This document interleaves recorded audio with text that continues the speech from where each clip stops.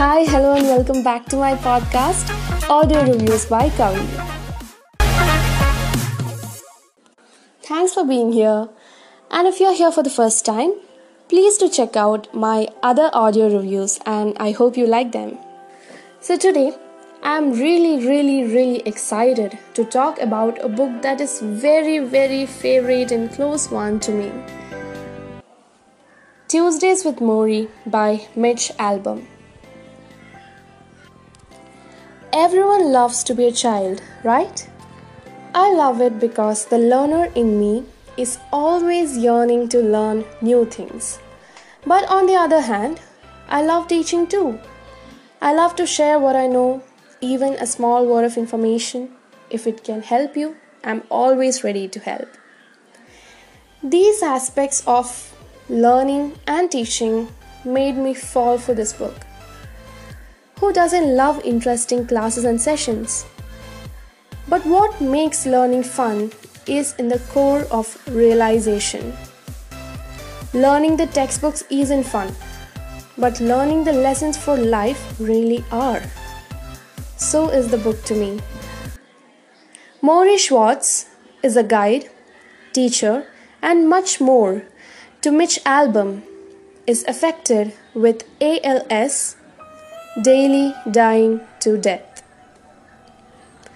When his days are counted, he enjoys his life, and this teacher-student combo unites for their final thesis, where the real learning starts.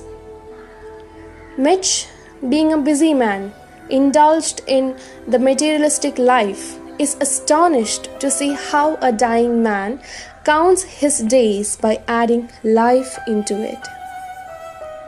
The book has become my favorite due to its flawless teachings of Morrie on Tuesdays and his life being a perfect example of every human being. Morrie is in a state where all of us would be in the latter years, being a baby, dependent on everyone for everything.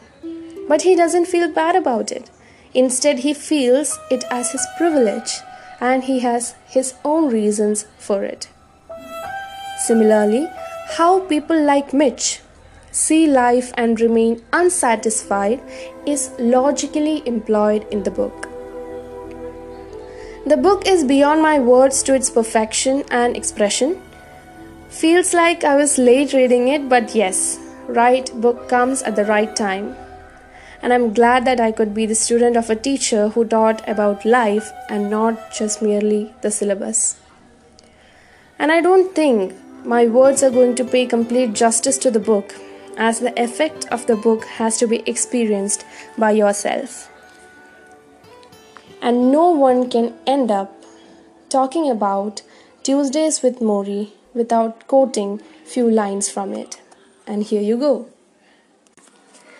I began to enjoy my dependency.